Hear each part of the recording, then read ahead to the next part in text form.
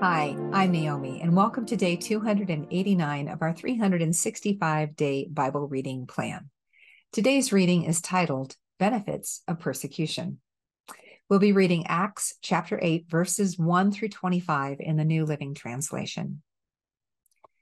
A great wave of persecution began that day, sweeping over the church in Jerusalem, and all the believers except the apostles were scattered through the regions of Judea and Samaria. Some devout men came and buried Stephen with great mourning. But Saul was going everywhere to destroy the church. He went from house to house, dragging out both men and women to throw them into prison. But the believers who were scattered preached the good news about Jesus wherever they went. Philip, for example, went to the city of Samaria and told the people there about the Messiah. Crowds listened intently to Philip because they were eager to hear his message and see the miraculous signs he did. Many evil spirits were cast out, screaming as they left their victims, and many who had been paralyzed or lame were healed. So there was great joy in that city. A man named Simon had been a sorcerer there for many years, amazing the people of Samaria and claiming to be someone great. Everyone from the least to the greatest often spoke of him as the Great One, the power of God.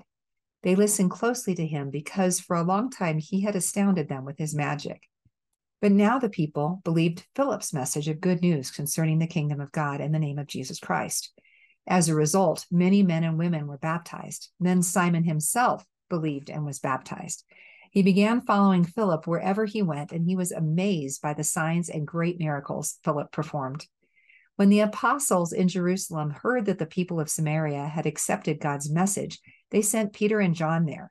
As soon as they arrived, they prayed for these new believers to receive the Holy Spirit. The Holy Spirit had not yet come upon any of them, for they had only been baptized in the name of the Lord Jesus.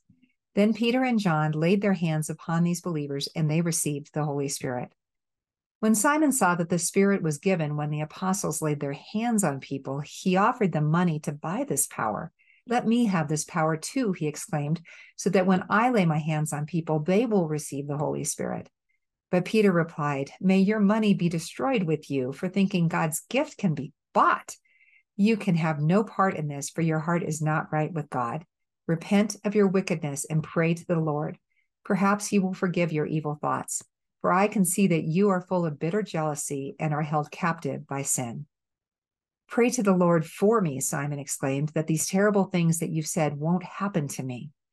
After testifying and preaching the word of the Lord in Samaria, Peter and John returned to Jerusalem, and they stopped in many Samaritan villages along the way to preach the good news. Thanks for joining us for today's reading, and remember, everyone has an invitation to sit at Jesus' table. We hope you'll find your story and purpose in God's story.